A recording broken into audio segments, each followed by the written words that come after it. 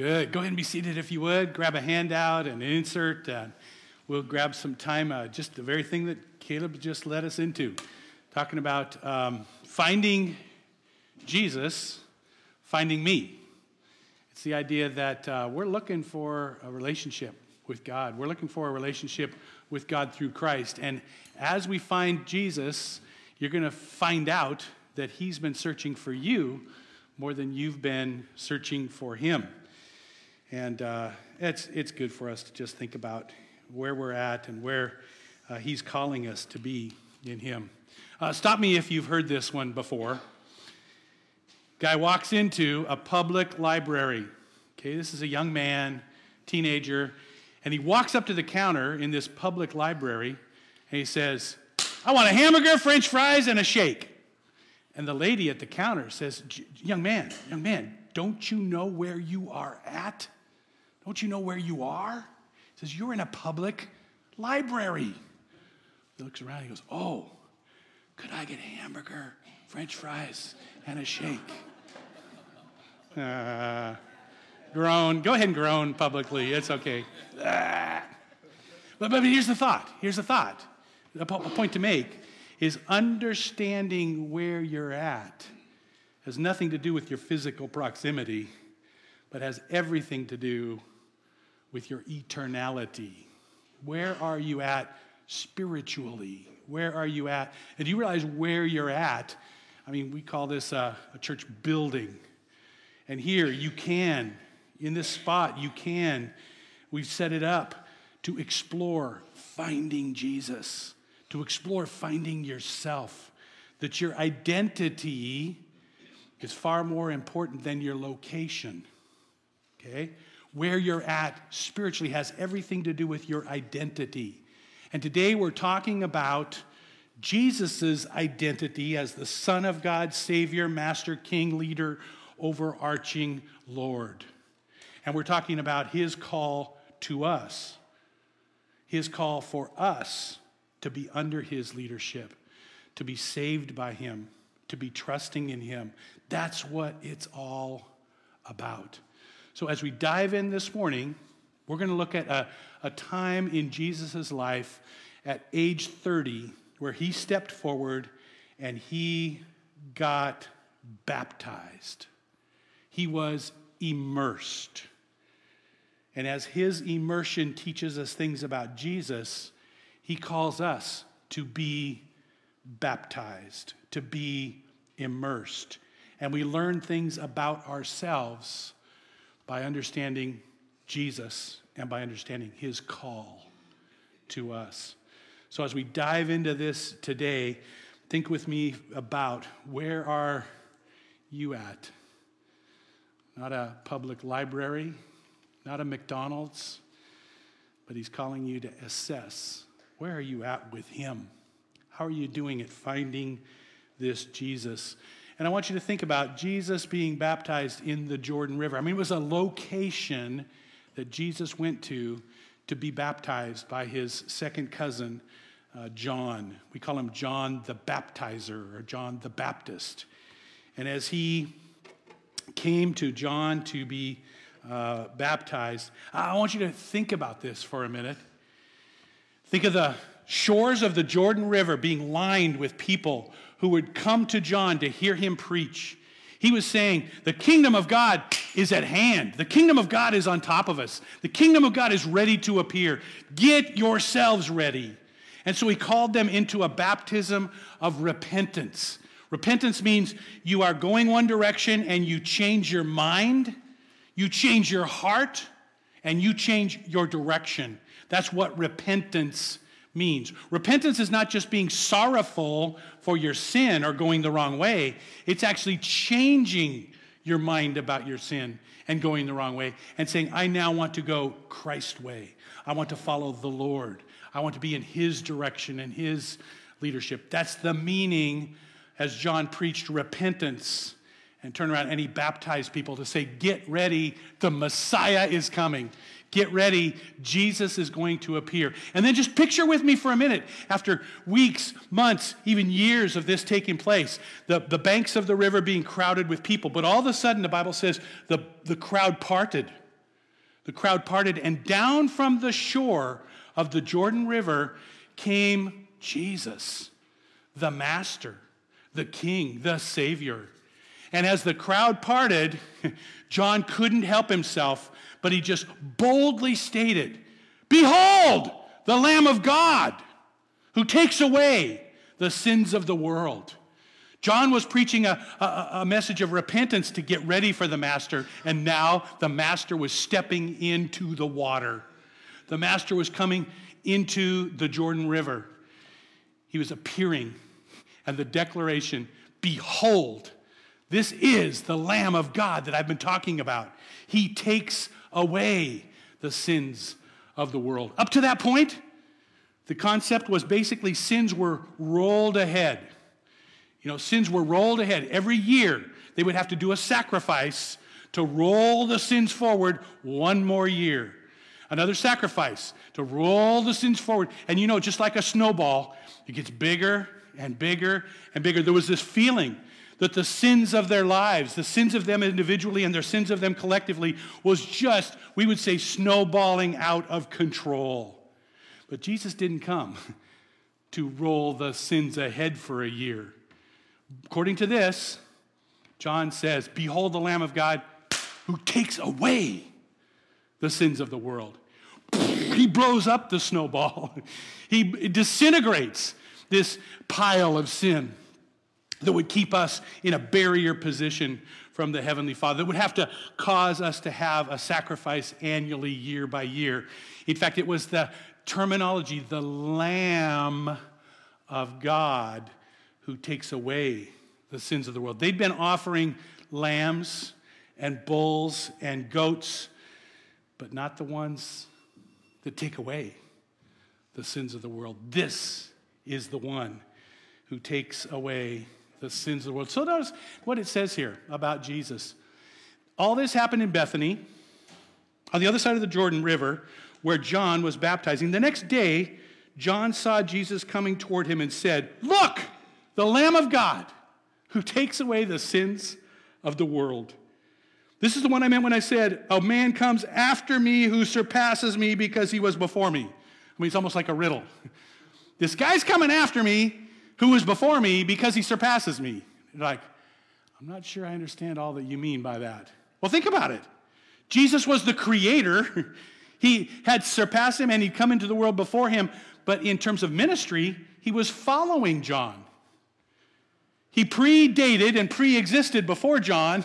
Here was John, the baptizer, in his ministry, but there was one who was coming because his whole ministry was to get ready, to prepare, to make a way for the Lord. And that's what he's saying is coming. This is the man, when I said, "A man who comes after me surpasses me because he was before me. I myself did not know him, but the reason I came baptizing with water was that he might be revealed to Israel." He's saying, my whole ministry is completing itself today. I am showing you the one who's to be revealed to all of Israel. Think with me for a minute about this encounter a little bit further. Matthew chapter 3, verse 13. Jesus came from Galilee to the Jordan to be baptized by John, but John tried to detour him. He was like, "I am not even worthy to untie your sandals. I can't even untie your sandals. Who am I to baptize you? I need to be sitting in the water and you baptize me." And Jesus says, "Let it be so for now." Let it be so now. It is proper for us to do this to fulfill all righteousness. Underline that. In fact, that's the whole point here, to fulfill all righteousness. It's the reason that he said, "John, let's get this done. John, baptize me." In fact, the Living Bible says it this way: "Please do it, for I must do all that is right." That's the Living Bible version of that same verse. I need to do what's right. That's what the word righteousness means. We would say, I need to obey God's will. I need to do what God's will is for my life. I need to do it God's way. It was to fulfill. Before we tear this apart a little bit, maybe we could look at a visualization of that. Let's see. Let's watch a visualization of that. It's kind of got some these and thous because they're using the King James version of the Bible. But picture this in your mind along the Jordan River as John is preaching. He was known for his kind of prophetic look and style. Sounds like he had wild hair. Any of you guys into hair? He had wild hair and a wild beard. He ate locusts and wild honey. He had a strange diet. There were some things that were strange about him. From the Almighty God, as a testimony that you have entered into a covenant to serve him.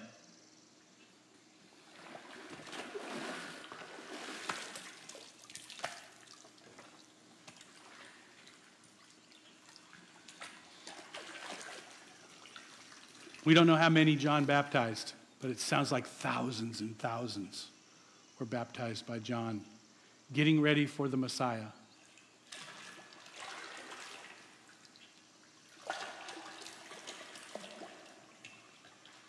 Sometimes when people today go to the Jordan River, they go into it and get baptized, even if they've been baptized elsewhere, just for the symbolism of that.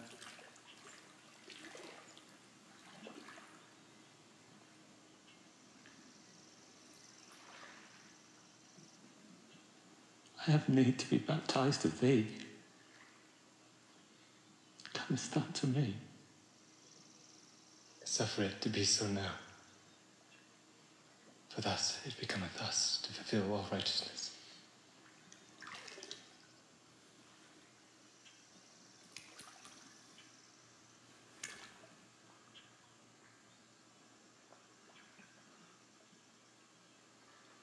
I baptize thee,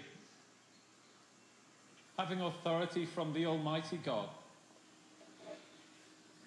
as a testimony that ye have entered into a covenant to serve him.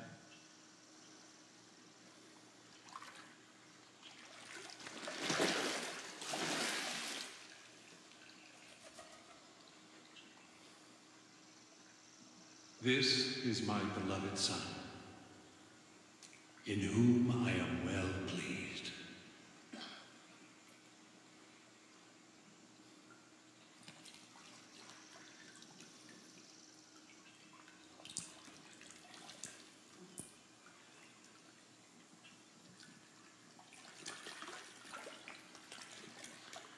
As Jesus comes up out of the water, he is doing the very thing that he said to baptize him for. He said, I'm doing this to fulfill all righteousness. Let's tear that apart a little bit. Follow with me this idea that he's doing it to identify with us as sinners. He's doing it to identify with those of us who have failed, who've missed the mark, who have struggled. That's the very reason Jesus came to this planet and this earth, was to identify with us. So no longer would be this gap between the invisible Heavenly Father and us who are here on earth. He became one of us.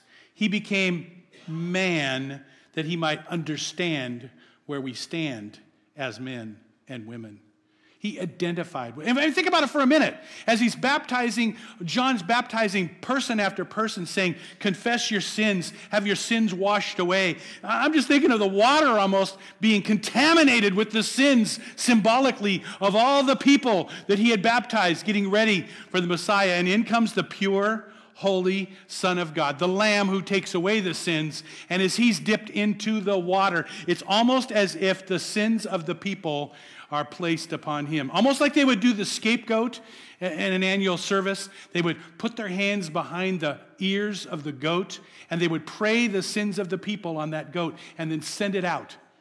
The scapegoat was escaped, we would say. And in a way, Jesus was that sacrificial lamb who was taking away the sins of the world and was identifying with the sinners.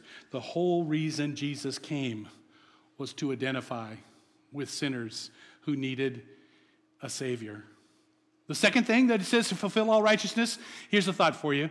It's to picture his coming sacrifice. Now catch this, remember this.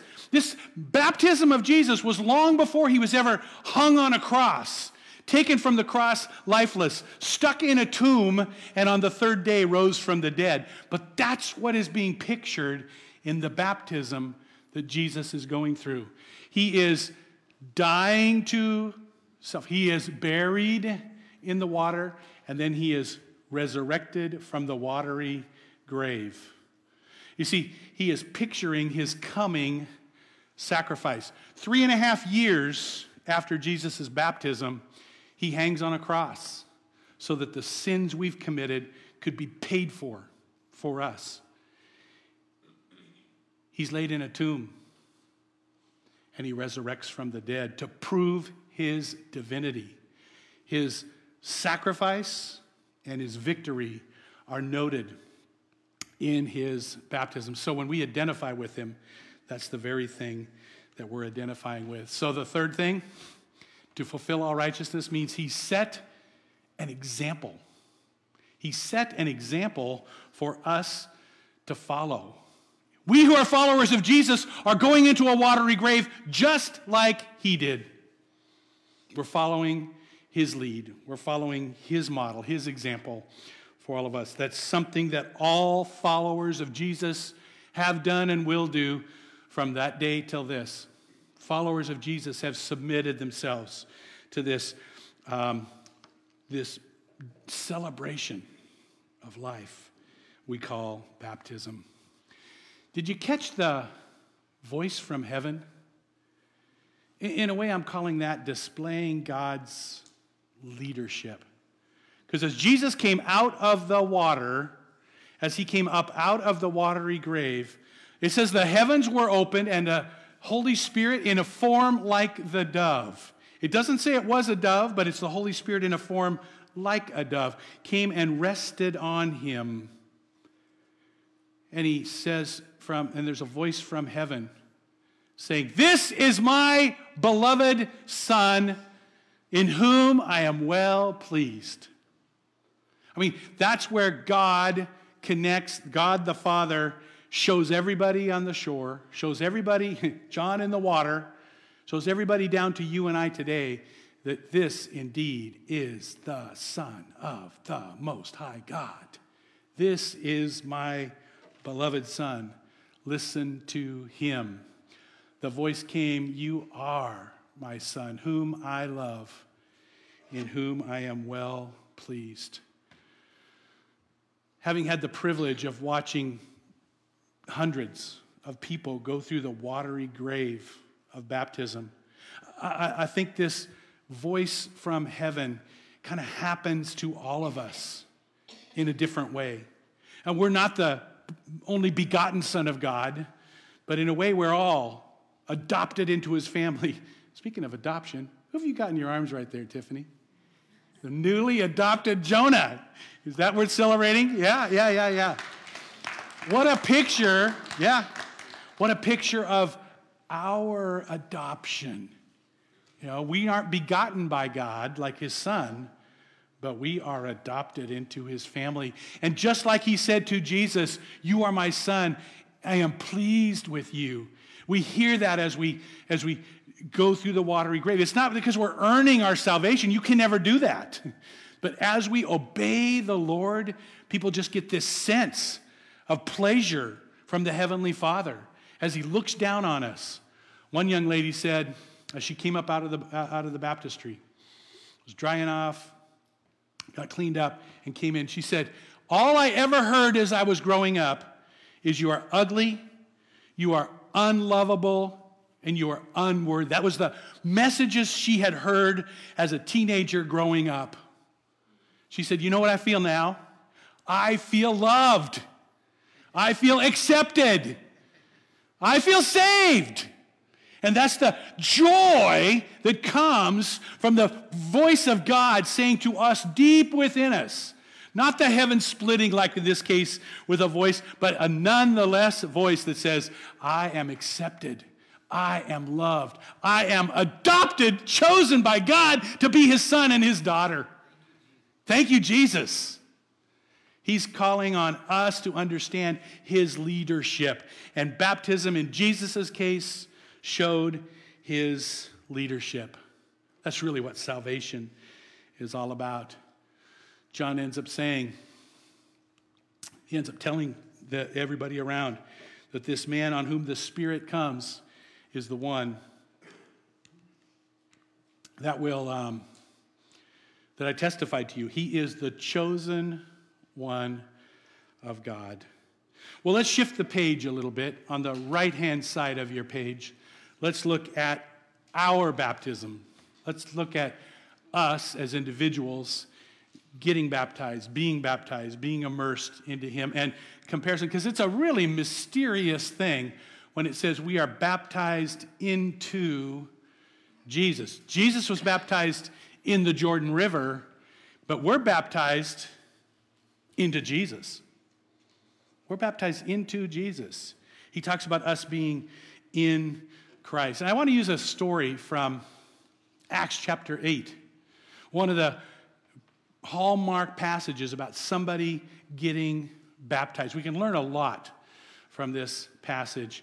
You see, there was this angel who told Philip, one of the leaders in the church, he said, I've got someone I want you to lead to Jesus. I've got someone that I want you to tell about me. Go over and attach yourself to this chariot that's going down the Gaza Strip. Go over and attach yourself to the chariot and listen to what this guy is saying. So Philip, obeying the angel, the voice of the angel, he does what God tells him to do. And he goes over and he walks alongside this chariot and this entourage that's going from Jerusalem down to Ethiopia, down to Africa. And as they're bumping along, as they're rolling along, this guy's trying to read a scroll in the midst of this journey, of this travel.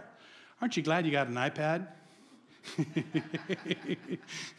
Aren't you glad you got a phone you can look up the scriptures on? I mean, think about it, trying to read an antiquated scroll of the book of Isaiah as he's driving along. Now, we don't know a lot about this guy, but they were radically different, okay? Philip was a Jewish leader, a Jewish man. Some of the things that you would say were different about them, they were racially different. We've got an Ethiopian, a guy from Africa with a darker hue, wouldn't you say, than a Mediterranean Jew, okay? They were racially different, okay? They were economically different. I mean, think about it. You've got a traveling evangelist, an itinerant preacher, not always known for making a lot of money, okay? And you've got this treasurer for Candace, queen of the Ethiopians, with a huge treasure chest, okay? He had an entourage. Just the fact that he had a chariot puts him in what we would call the 1%, the 1%ers. And the fact that he had a scroll of the book of Isaiah, the Bible says that would cost a year's wages just for that one scroll. So what would you go? Okay, in our vernacular, that'd be like 50 grand. $50,000 just to own a scroll because they were hand copied on very precious materials. I mean, we were talking about economically diverse here, amazingly different. I mean, family-wise, they were different because the Ethiopian guy, he didn't have a family, had no plans to have a family. He was a eunuch. He was sterile and was never going to have a family. Whereas Philip he had four beautiful daughters. Acts chapter 20 says. And they were prophetess. They were female preachers, okay? If you want to get into the scriptural meaning of it. He had a family, and he didn't have a family. So these were amazingly different people from amazingly different places, but God had a plan for this sharing of Jesus to take place, for this combination to have an effect. It was to follow Jesus's example. Notice what it says. Then Philip ran up to the chariot, heard the man reading the Isaiah the prophet. Do you understand what you are reading? Philip asked. How can I, he said, unless someone explains it to me. So he invited Philip to come up and sit with him in the chariot. This is the passage of scripture he was reading. He was led like a sheep to the slaughter, and as a lamb before his shears is silent, so he didn't open his mouth. So the eunuch says, is he talking about himself or somebody else? Then Philip began at that very passage, and he preached to him Jesus. He started with that very passage of Scripture and told him the good news about Jesus. Now, I don't know all that Philip told the eunuch. I don't know what his sermon was, but think about it for a minute. They're bumping along the Gaza Strip on this chariot, and he's preaching to him Jesus. He's telling him the good news about Jesus. What do you suppose he told him? Hey, Jesus was born of a virgin, the Virgin Mary. Maybe he talked about Jesus who hung on a cross so our sins could be paid for. I bet he told him about that. I bet he told him that they laid him in a tomb and that on the third day, Jesus rose from the dead. I bet he told him all of that. Do you think? It says he preached to him Jesus. Well, somewhere in the mix, somewhere in the sermon, he must have told him about getting baptized. Because that's the question the eunuch comes up with to Philip. He says, well, here is water. What can stand in my way of being baptized? I want this relationship with God through Jesus Christ, and I understand immersion is part of the initiation into the kingdom. Look, here's water. We're going by it right now. Can I get baptized? Can I get baptized right now? Notice what it says. If you believe with all your heart, you may. What is the prerequisite to getting baptized? Believing. In fact, that's what he says. The eunuch answered, I believe that Jesus is the Christ.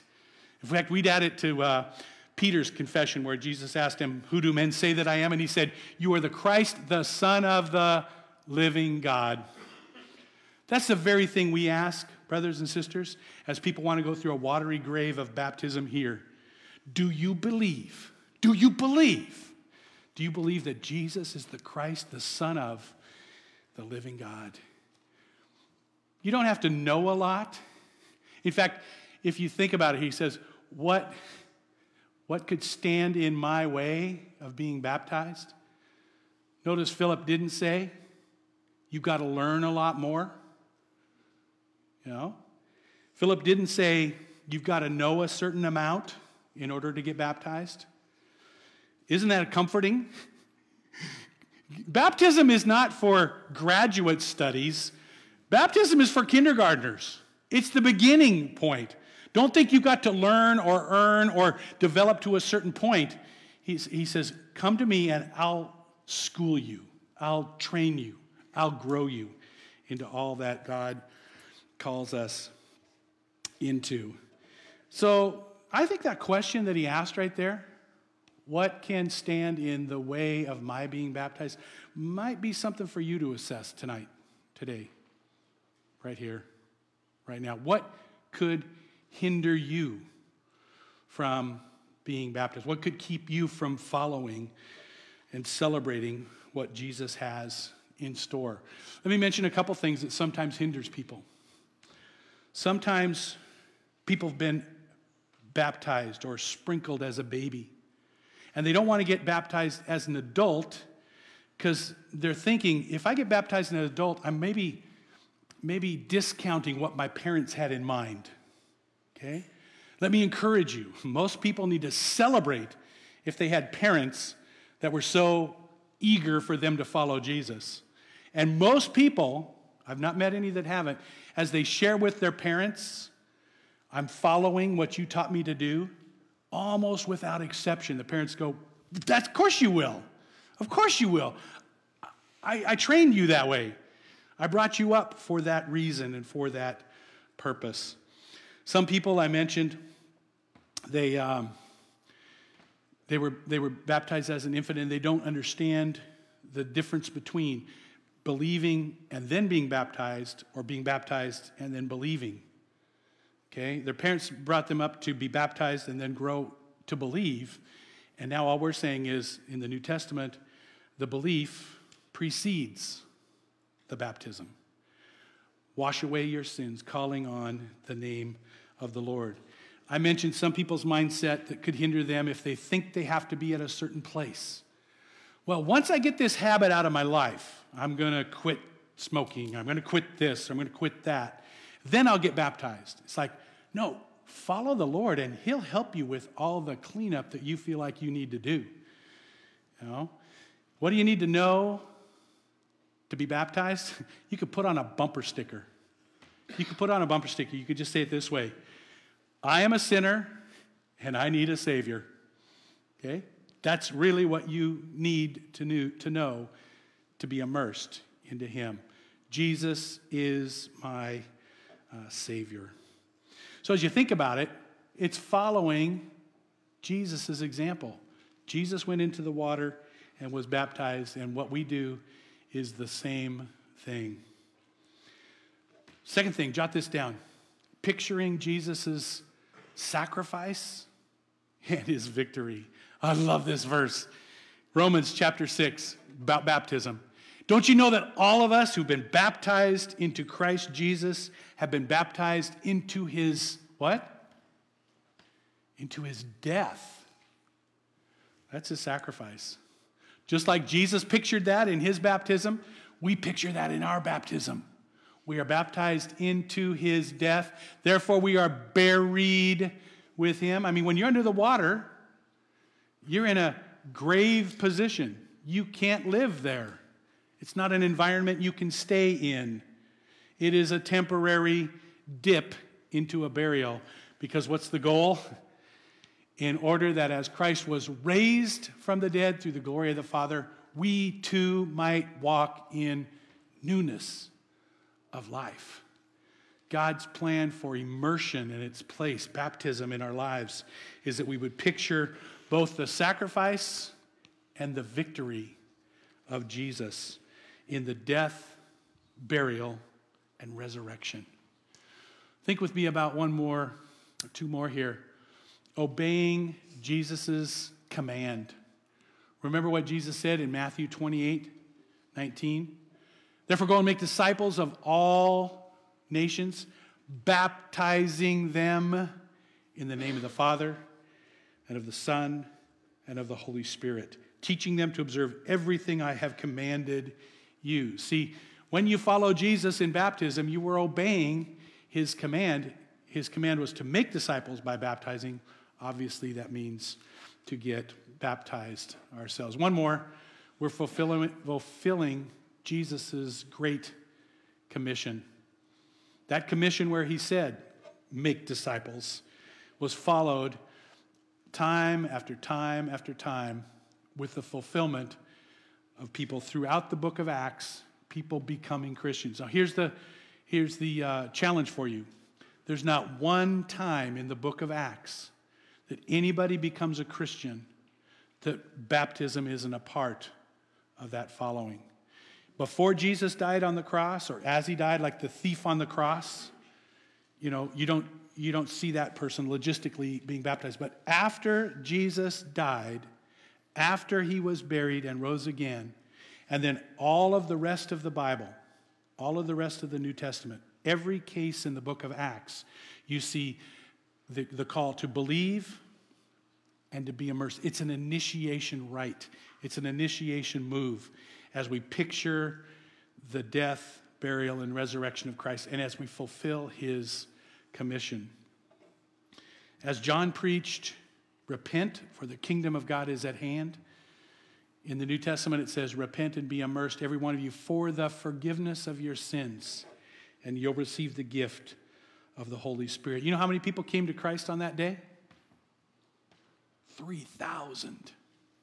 3,000 people got saved. 3,000 people confessed Jesus. 3,000 people went through a watery grave of baptism, the Bible says. That would have been fun, huh? You know? That was the birth of the church. And from that time to today, the same call is on our lives. Repent, let's change your mind, change your heart, change your direction, and be immersed. And I would make that call to everyone here today.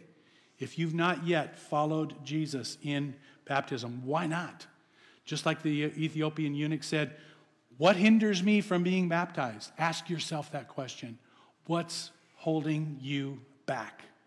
Is God tugging on your heart, saying, commit yourself, be initiated, and grow in the kingdom? What happened as they believed the good news of the kingdom of God, they were baptized, both men and women. It doesn't matter what gender, it doesn't matter what economic status, it doesn't matter what race, what background you've got, none of that matters. The only thing that matters is God loves you, and he's calling you to himself. Unite with him in the body of Christ. Another one I'll list here is Peter. We've got the day of Pentecost. We've got Philip. Here Peter said, no one can deny water to these who have received the Holy Spirit like we have. And the converts began to be Gentile converts, baptized into Christ. Paul says the same thing. He says, on hearing this, they were baptized into the name of the Lord Jesus. I want to show you a quick clip of someone that just is talking about his commitment to Christ, his baptism into Christ, and then we'll conclude. That's pretty cool, huh? Yeah. So I want to ask a couple of questions. Is there anything hindering you from being baptized? Maybe you've already accepted Christ. Maybe you've already been baptized. Maybe you've initiated your life. I know some of you have gone through the watery grave of baptism here. But let me ask a second question that'll probably apply to more of us. Okay? What hinders you from baptizing others? What are you doing, maybe this season, to help usher other people into the kingdom? Did you identify more with the uncle or with Bradley? I mean, there's a point in being baptized where we should all identify with Bradley, coming into new life and faith in him.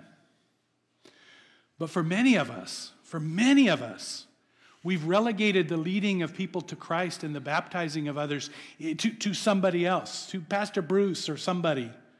I want to just encourage you, there is nothing energizing, powerful as leading someone to Jesus and helping them understand the love of God. Who is it that you've brought to Christ and immersed into him in the last year, 2, 3, 5 years? Could it be that this is the season? Who's on your biblical Christian hit list? Who is it that you'd love to love into the kingdom this year? Could we use this season that he's called us pre-Easter, the season where we're doing a series focused in on who Jesus is and what he means in our life? Could we be using this season as a time to bring people closer to the kingdom, where they would say, just like the Ethiopian eunuch, what hinders me from being baptized here and now?